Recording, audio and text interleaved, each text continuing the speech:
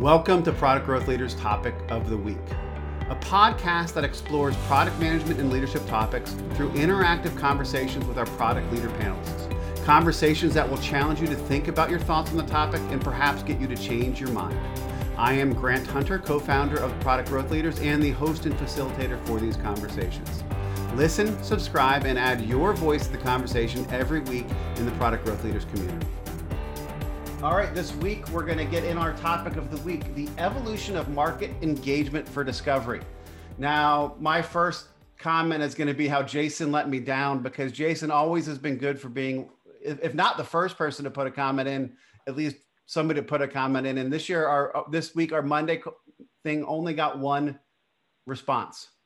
Yeah, it's a tough question. It was a tough question. I actually had a couple people reach out to me on LinkedIn saying, hey, can you explain the question? I said, I guess it was a little amorphous. It was sort of this big, broad, question. So the question was, how does market engagement for discovery need to evolve? And I think I probably could have put a little more context on it around, we're in this stage of it's different now because of COVID and the pandemic.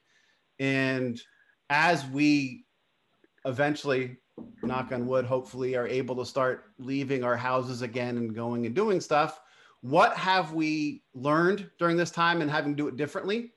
And how are we going to change and build a better process program for market engagement for discovery? Would that have helped you, Jason?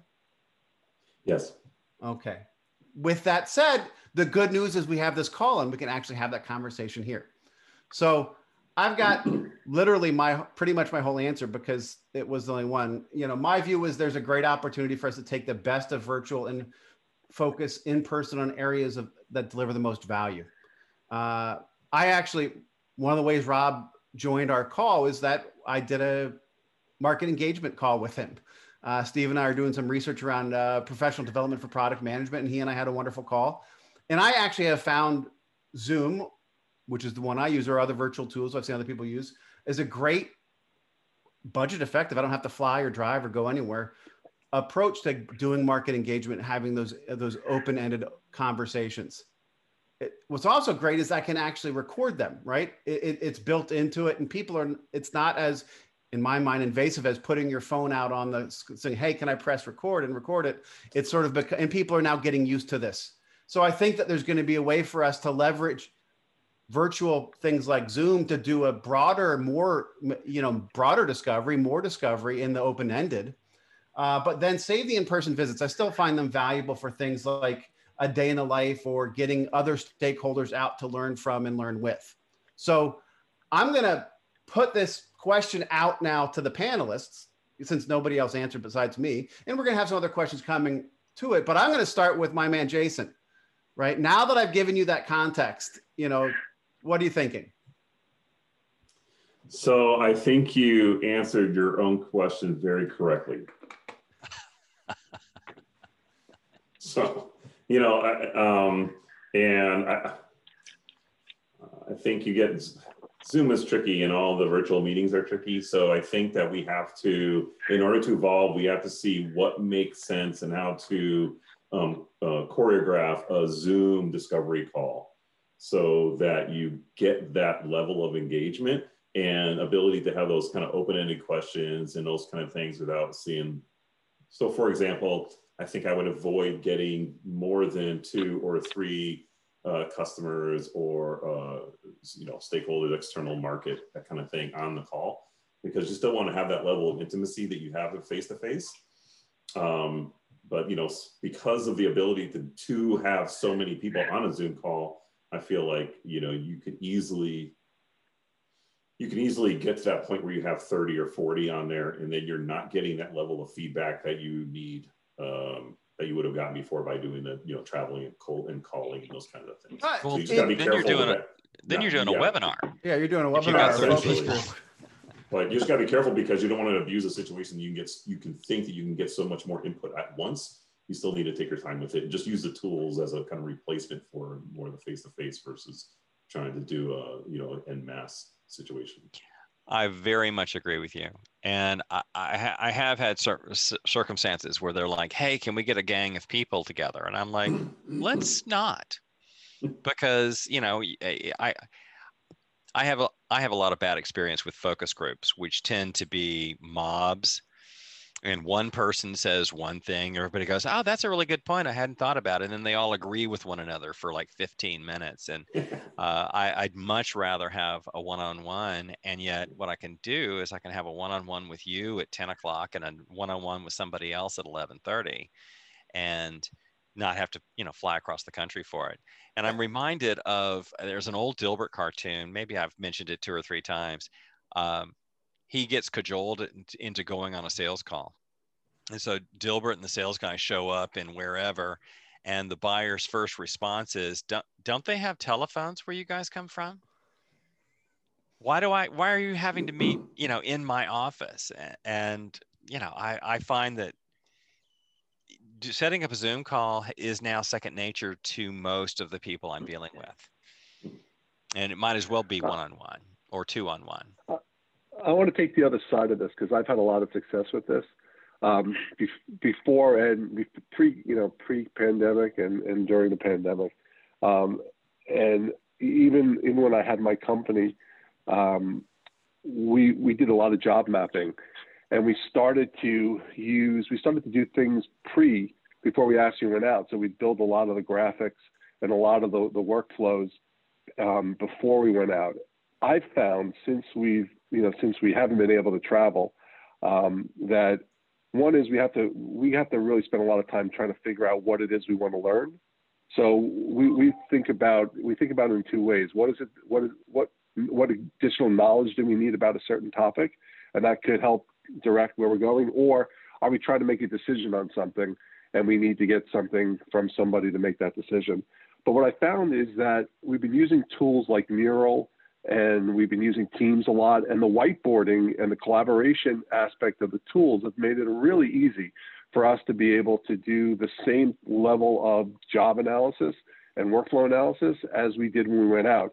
And we're, unlike, Steve's comment about bringing too many people together, the more the merrier. And it's been working really well. And it's something I think Vincent said, that we can tape it. I can send it off to my transcriber, and they can see the video, they can see who's talking, and they can break it apart. And we've had a lot of great results come back from, a lot of great results come back from the work that we've done, to the extent that I don't know if we'll eagerly jump on planes and do face-to-face, as we start to come out of the pandemic, because this has been working really well, and the cost effectiveness of it is phenomenal. So Rob, is that a nature of the audience that you're dealing with, where everybody is expected to like contribute, and they have this, they're just naturally aware that, contributing is going to be a part of the call, or is it That's just a how great you question. organized it? No, well, of course, Jason, it's how I organized it, of course.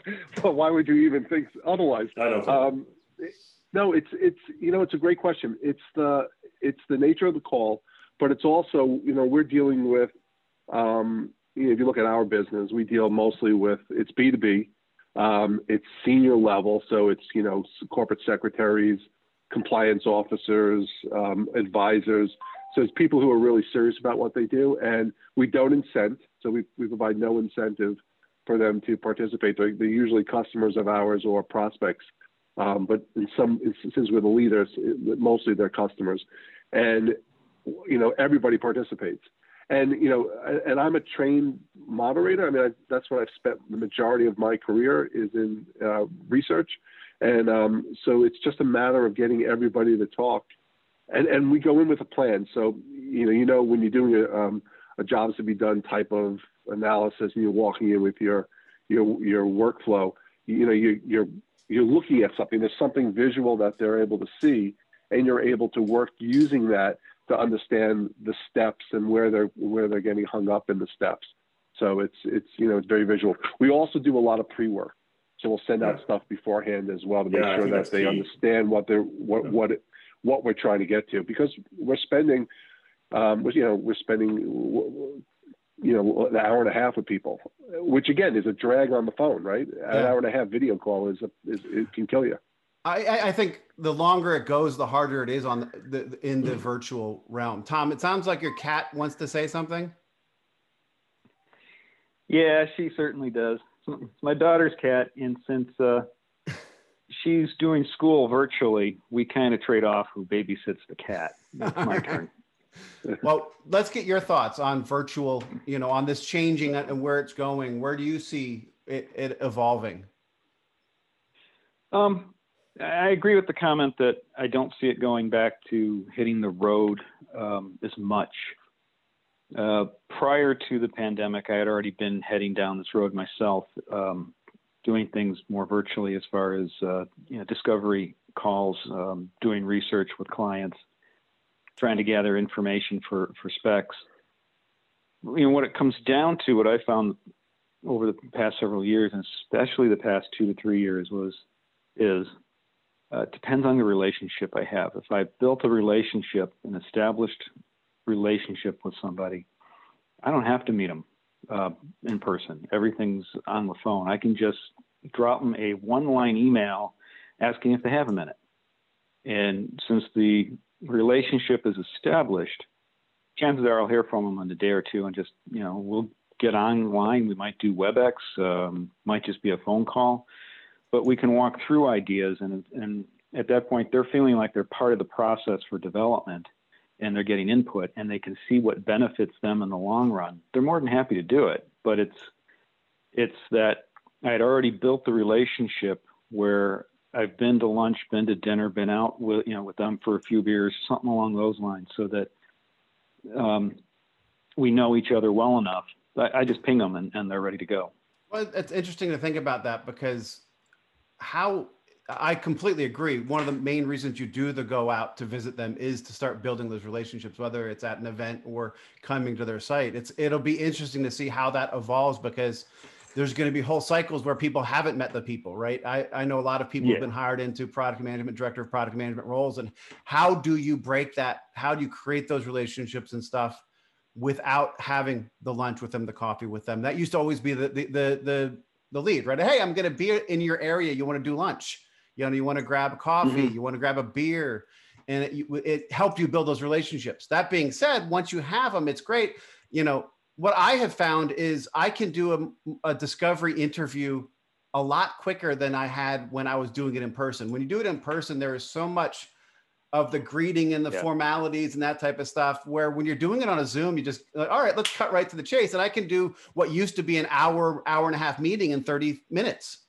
Because you're just getting right to the questions. But again, that's part of it is with people who there's at least some level of familiarity and knowledge with. So this has been a great conversation. Jason hasn't changed my mind this week like he did last week. Actually, I think he agreed with me, although I'm not sure about the focus. It's still early. I might flip on it. Before we leave this point, I'm working with a team of product managers right now, and the product managers were working on work that would be deployed by professional services, and yet none of them had really connected. I mean, they'd never met before.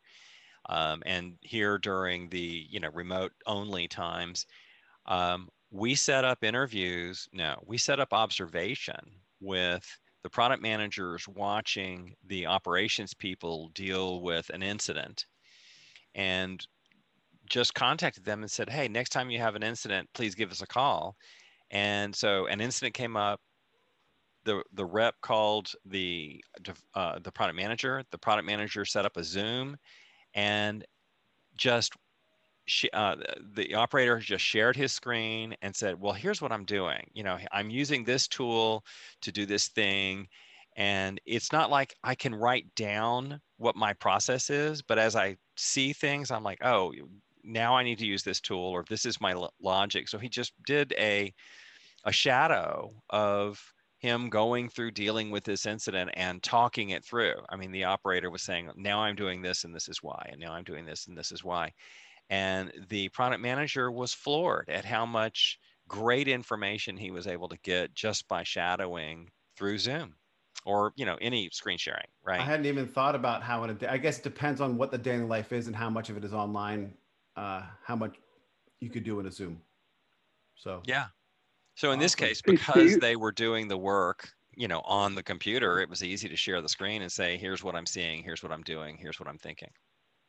Hey, Awesome. Steve. I have a friend who was telling me that in the last 3 or 4 months, he's had a lot of pickup in work. He does video-based research, so he'll send out cameras or you know, things that could happen off the phone. And he said a lot of that work has been picking up because you can't go out anymore, and they've been doing exactly what you're saying. Is they've been able to capture the faults in a process.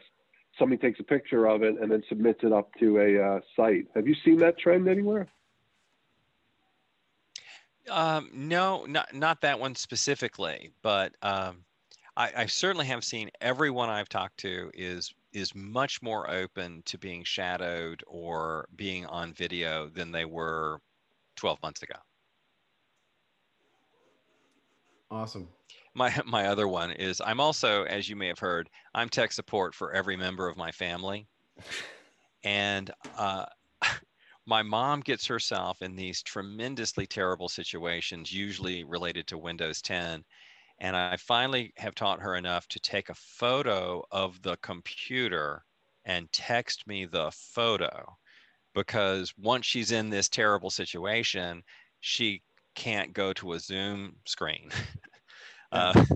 And so anyway, I've trained her to message photos, and feeling pretty good about that. My brother-in-law And and so I succeeded at getting my mom to get on a Mac and made it a lot easier. Oh yeah, don't get me started. I'm going to just have my mother send you all her problems, Steve. Going Well, forward. that's yeah, yeah. I get that too. You know, my dad used to say, "Hey, I gave your name to a guy at church."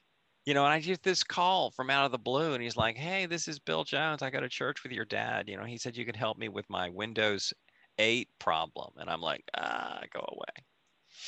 Well, it's interesting because the conversation we had here, here's the poll from Wednesday. The number one, and obviously where I answered, and this is actually maybe where I changed my answer. Balance in-person observation and virtual engagement. That's sort of what I talked about, how I put it out there. But hearing Rob and Steve talk about even the ability to do some of that whiteboarding and even day in the life type stuff virtually, maybe part of it, you know, it's hard to empathize through Zoom, right? You know, I feel it is, especially if you're doing it with a conference room of people and they're not everybody, you know, that type of stuff. I'm wondering if I would change my my answer to include more stakeholders as part of the process, because to Tom's point, you know, sometimes you need to build those relationships in person, and getting the design or development lead or a marketing person or somebody, it may be more valuable to take that in-person time to help them get to know them and empathize versus doing some of those daily lives, or maybe you combine them both. Tom, you talked about that importance of you connecting. How often did you leverage those types of visits to get other stakeholders from inside your company to do the same type of stuff?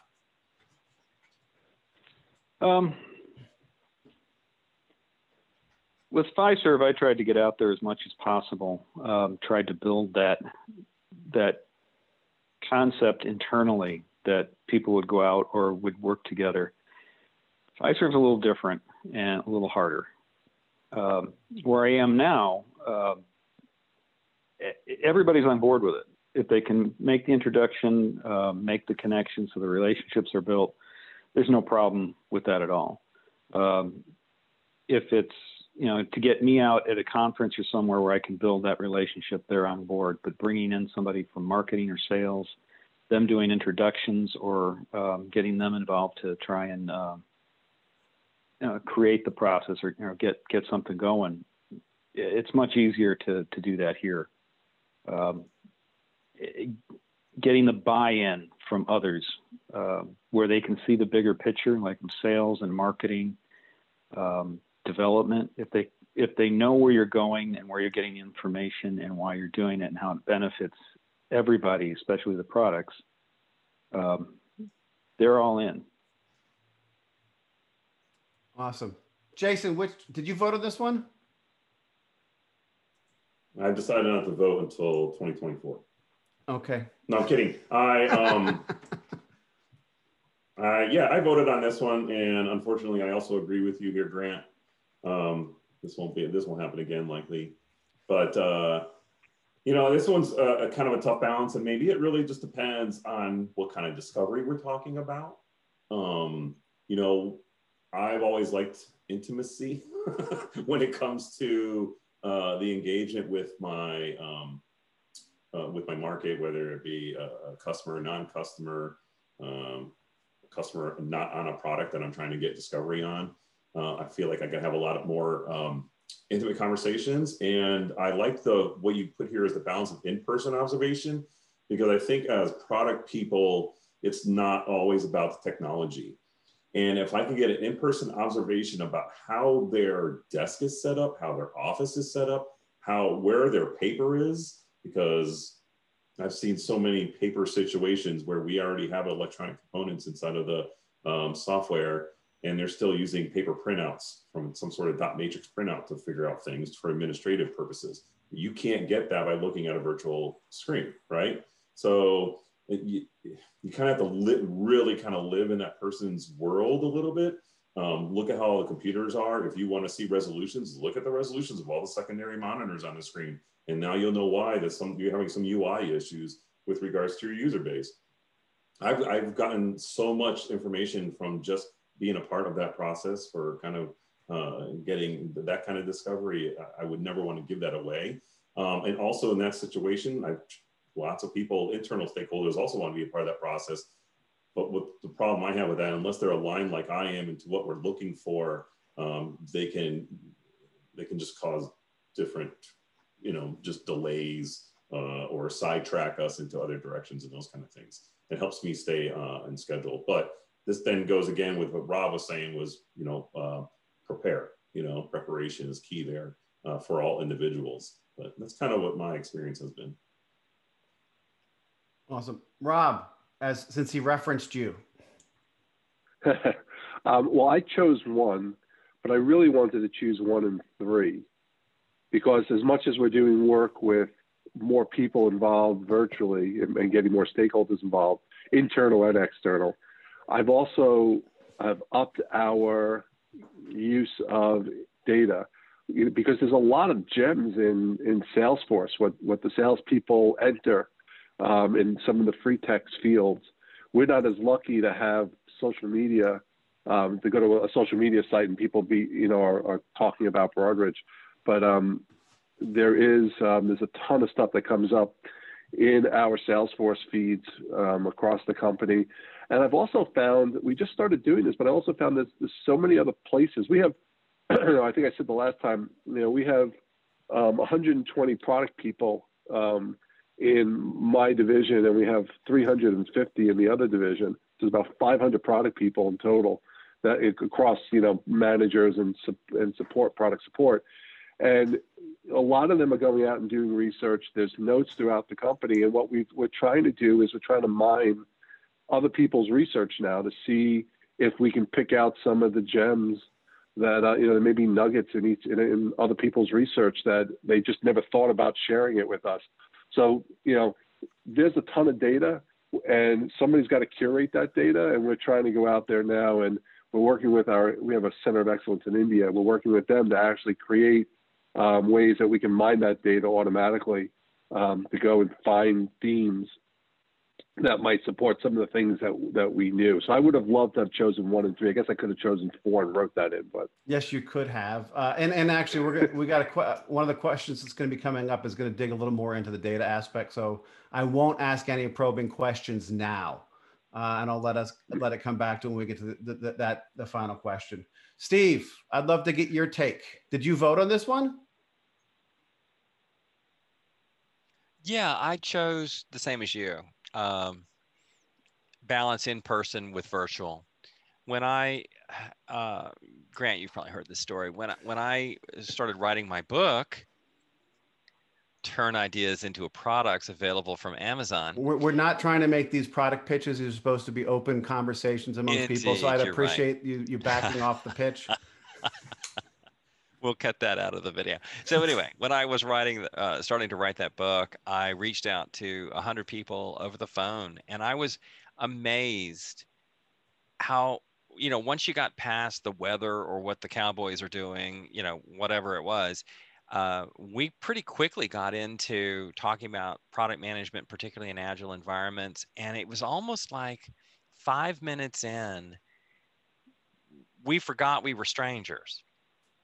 And people just opened right up. And one interview I was doing, at the end of the interview, he said, could you ask me that first question again? Because I didn't trust you when you asked it the first time, but I've had a really great conversation. I want to change my answer. So it was really interesting. And that was just using the phone. And yet I was able to make, I was in a startup mode. I was able to make 100 phone calls for free instead of, if you can imagine, it would take you a year to make 100 customer visits face to face. And just trying to coordinate the time. Right. I mean, just coordinating schedules is one of the hardest parts of in-person market visits. Where are you going to be? When are you going to be? Okay, I'm here. And how do I get crosstown for the next one? How long, when can I do that? Right. I mean, events, Tom had mentioned going to events and that type of stuff. That was my golden, right? If I could get to an event, I would love it if I could get invited by a partner to speak at their event where I would have personas there. And I would schedule 3 dinners. Mm-hmm. I would have the early 4 o'clock dinner with somebody, the regular 6 o'clock dinner, and then a late 8 o'clock dinner. And all of those dinners were chances to build the relationships like Tom was talking about, but also to have those open-ended conversations and build. And in my experience, people are, I mean this in a nice way, they're really less interested in building a relationship and more interested in just having a conversation with an interesting person, whether we ever talk again. But I think that, I guess my sales training back in the day, I think overemphasized how important it was that people like you and you pretend to be likable. And, I don't, it's kind of like, once you can fake sincerity, you're made, I haven't had any problem with faking sincerity. I just get people on the call and say, I'm really worried about this aspect of product management. Can you give me your guidance? And they're like, boom, we're in. I didn't have to, pretend any happy talk. But I will miss, all of this virtual stuff that I've been doing over the last years. I do miss the in-person. I don't miss the airport, but I do miss the in-person stuff. The way I do my training today is typically an hour to an hour and a half in a lesson, and then another hour in a retrospective, and it's all on Zoom. And we use meeting groups or breakout groups, and the tools are there. We use Miro, which Rob mentioned. The tools are there, but I don't know. There's something about being physically in a room with somebody that is just simply different. And I think ultimately we want to balance both of those. Yep, I completely agree. So let's get into our open-ended questions for the call. And the first one's going to be, what is going to be the biggest difference between market engagement in 2022 versus 2019? So I'm using 2022 as we've come out of this. We have some level of, we're able to travel. We're able to do, back to as status quo as it was before the pandemic as it's going to get. What's going to be the biggest difference between the way we did it in 2019 and the way we do it in the future, 2022? I'll start with Jason. Oh, you're killing me. I got a lead. Yeah, so I actually am going to kind of go back to what Rob was saying. I think with 2022, we will probably be leaning a lot more based on data. I mean, I was just coming off of the Netflix special, The Social Dilemma, and how they do all the advertising with all the data and looking at every kind of view of social media polls on mobile devices. And I think that that's going to set, and also what Netflix is doing with AI and learning from their customer base and those kind of things, that really kind of sets the tone of what we should be doing in product management, and a little bit less advanced technologies that we're working on. I think by 2022, it's going to start pulling into those realms, and we'll have guidance on, listen, maybe talk to your customers less, give them access to things, and then read the room using data and AI, and start using that to make predictive decisions on what you should be doing with your roadmaps. Interesting. And I've got a data question coming up, so I'll also save some of it for that. But one of the biggest places in my head I start getting lost at is I come from the old school of market visits to discover things we don't know. What are new problems? And maybe it's the difference between discovery for an existing product and the roadmap of that existing product as you take it through its life cycle, versus discovery for a net new product or entering a new market, right? The Ansoff matrix type new product development, new market development. And I guess maybe it's the lens is what type of discovery are you doing? What is the importance of market engagement for it? I think the biggest difference, personally, and I talked about earlier, I think that people are going to be it's going to be more available to do good market engagement, engaging with customers because of the virtual aspect, because of it's cheaper, because of that type of stuff. And people are going to be more used to it. But I'm not saying that can be good because you can get more access to voices, but I also think it can be bad because you could be drowned in, too much, right? At some point, there's too many voices and there's too many calls, and if you're not all these different ideas, I know sometimes I can get lost with it. And so I think that a big difference is going to be between data and all these easier ways to engage with people and talk with people. I think that the biggest difference is going to be a more important need to filter the noise, because there's so many more things coming in.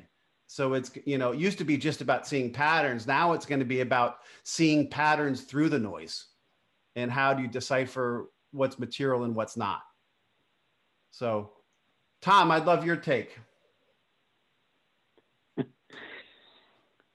That's a mighty big crystal ball. A personal belief is, we're 6 to 9 months before even possibly coming out of this, which sets up 22 as, recovery. And I think there's going to be a lag as to when people get out there and how they do it. So then for you, put 2023 in that. I'm okay with that. The concept is, once we get back to some level of status quo, or the new status quo. But I don't think there ever is going to be a new status quo. There are so many people I talk to who are like, oh, it'll be like 2019 again. I think our world is irrevocably changed. Yes, and that's it. Is there will be no normal as we remember it. Then what's the biggest difference between the two? Where do you think it is? It's going to be what we talked about earlier, as to how you're building those relationships and the contacts you're making. How do you get that information? If you've got a network of friends, people that you can ping, that you can start to look for new ideas, or new product ideas, or how to directions to take current products. You're going to be relying more on the relationships you already built to get introductions to different areas, virtual introductions, people that will help you. You need to go into it with some friends that will get you the introductions and help you get the trust from somebody. And then you can start to go forward with that. And, like we talked about, the virtual seems to be going okay right now, is getting that information, but it still comes down to relationship. It's how do they get off the ground from that point forward. And those of us that have some solid friends out there that we can ping and get the introduction will have a leg up. Those that don't have those are going to be looking for how do they do that, and they're going to be fairly lost. what you got going in that's going to be the difference. So it's going to be tough for new people in new roles who don't have those relationships.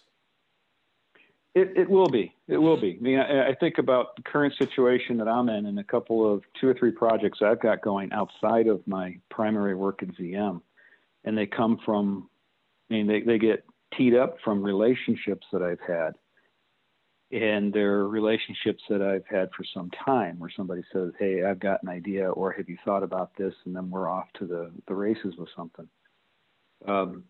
Somebody who hasn't had the time to develop those relationships would look at the market and not know necessarily where to begin, which, you know, I remember being in that position years ago when I was getting into this, is I had no idea who to talk to. Mm-hmm. Somebody's got to be there to help guide you, to tell you where to start. And once you get started, you start to learn where to go and do those things. But the people who don't, like you just said, the people who don't have that experience or have the current connections, it's going to be hard for them. Steve, mental note, that's something we may want to be thinking about as with our professional development stuff, because that definitely is an impact there. Yeah. Well, I was also, as Tom was saying that, I was also thinking, you know, in this community, we engage with people that we're not friends with. You know, some of them are friends, but some are friends of John's and some are friends of Jason. And so we're expanding our little network here of people who have similar interests. And, you know, I think that the new, if you will, the product managers that are coming up probably need to have communities like this around their domains. And I've worked with some younger product managers who completely embrace engaging with the market. And there are others that just say, well, can't I just buy a report somewhere? I mean, isn't there, you know, just a report with the answer in it that I can just highlight what I want to do? So I think that communities, so one thought I have is how next year or the year after will be different is I think the old normal is gone.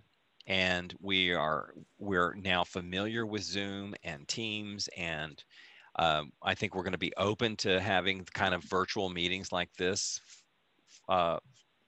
going forward.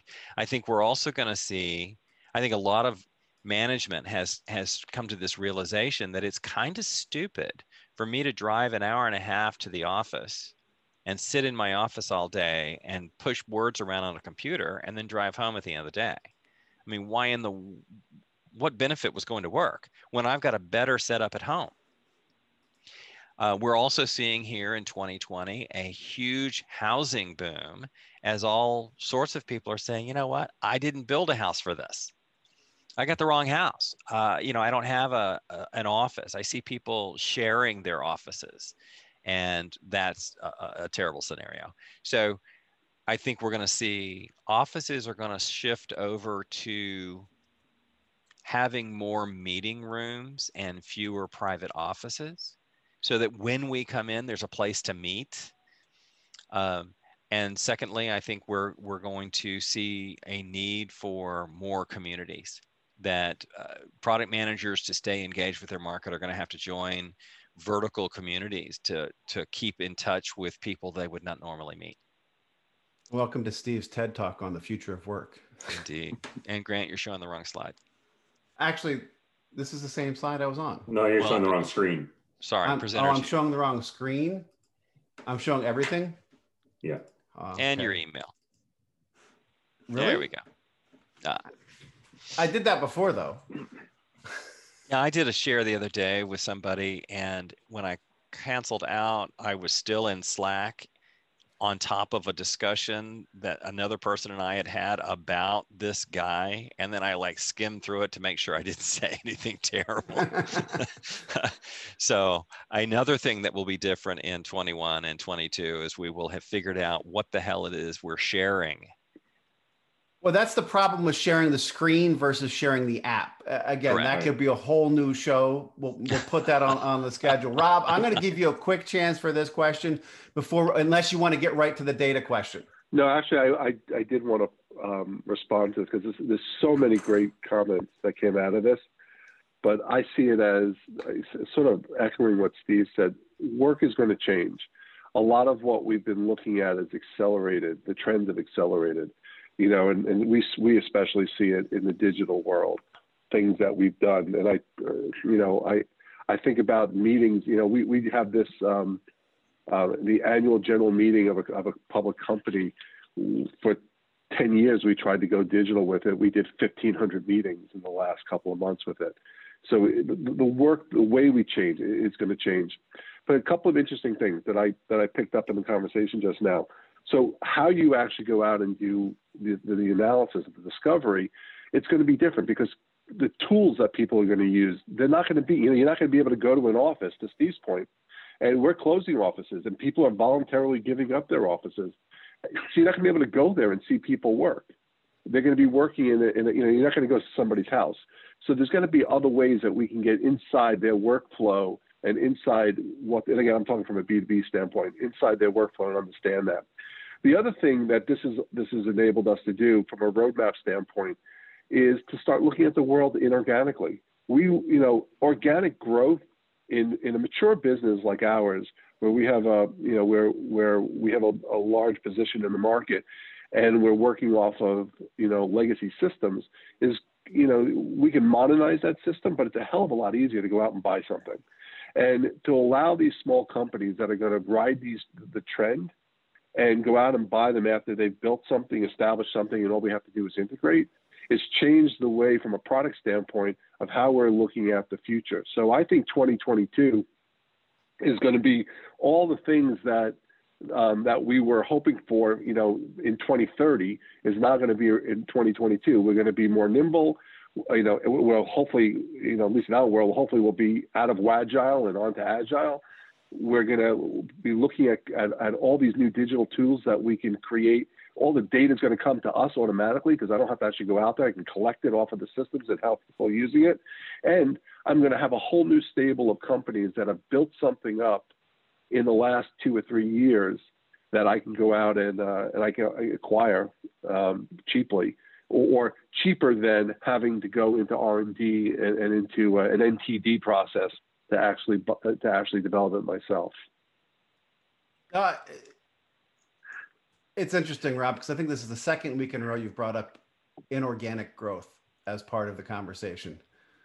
I think we need to do a session, another future topic on the strategy role of product, right? Big companies, some of them have a chief strategy officer, but the best ones I've seen have a chief product officer who looks at the strategy and then does build buy decisions. But that got me off track from what really hit me. What you said is, God, we might not have offices to go visit clients in. You know, it might not be a place where you can watch them do their work right over their shoulders. And that could be huge. I'm not having them to my house. So that was something I hadn't been thinking about, but it makes total sense. And I think, you know, that's going to impact a lot of that change. So thank you for putting that into my head. Now, the next question I want to get people talking about is how will better access to analysis of data impact market engagement? And I'm not going to try to do the full panel on this one. I want to go specific to Rob on this one because you talked about how you guys are starting to do some of this stuff. Talk to me about what you're looking at. So as I said before, you know, we still do a lot of surveying quantitatively and qualitatively. Everything now, and it's always been this way. Everything has always been analyzed, but we also do we transcribe everything, and we do, you know, we have ways that we actually do analysis on that. But we've been spending more time, and we're not, you know, I wish sometimes that we were a consumer company, because then we have all the great consumer responses on Yelp and all these other social media platforms. But we spent a lot of time recently going through our Salesforce and seeing the open responses there, and it's gems. It's absolute gems when you start to code it. So I find that it goes back to you know, you can let me say this, you can get lost in data pretty quickly, and it goes back to us being able to understand, you know, are we trying to learn something, and then what data would we need in order to advance or to achieve that, and then where we go to collect that data. or are we trying to make a decision around something? And the same thing, what data will we need to make that decision? That alone, that thinking alone has helped us really focus in. And so that we've done that. The other thing we've done, slowly, not as fast as I'd like, is we've actually started to curate data too. So we have all these subscriptions, we have all this stuff going on, and we've actually taken, whether it's interns or people out of our Indian organization, and we've actually had to start meta-tagging information. And now you can pull a file up at any time and start to see the trends that people are missing. So instead of having to go through and read everything, we're able to start to see those trends, and we're pulling those trends out of the data. Right now, it's a very manual effort, but eventually it'll be automated. With that, I'm hoping, I'm seeing a change. We're making, to Steve's point, I think young, very junior product managers are scared to go out and talk to people. I think it's a generational thing. They like email, and they don't want to get on the phone and cold call. And God forbid you put them in front of a live person, they'll have a heart attack. And so, the curation of data of this kind of information gives them that sense that they have something to say, and that they become somewhat of an expert, and they have topics to talk about. So that's how we're starting to use it. But there's so much more. I mean, we're barely scratching the surface on how to actually use the data in a way that's going to make a difference in how we design products. What does this data help guide your focus, right? Where do you look for discovery? Where do you look for engagement? Is that where you're doing it? No, it doesn't help at all with that. Unless we're going out and doing, we're doing primary research. It doesn't help at all with that. What it does is it helps inform. So it either challenges or supports what we're trying to think. But again, we spend a lot of time before we do anything now. Do we want to learn something, and what data would we need to learn it, or do we want to make a decision about something, and what data do we need in order to support that decision? That's cut down on a lot of before we were just doing lots and lots of useless work, and now that's cut down a lot on that, and we're becoming that's focusing us on being able to be effective in that.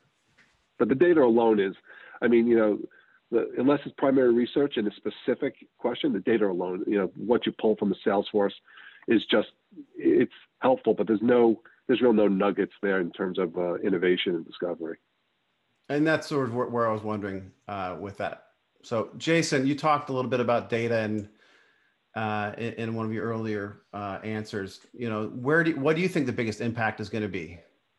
So I think using data that's external to our company right now.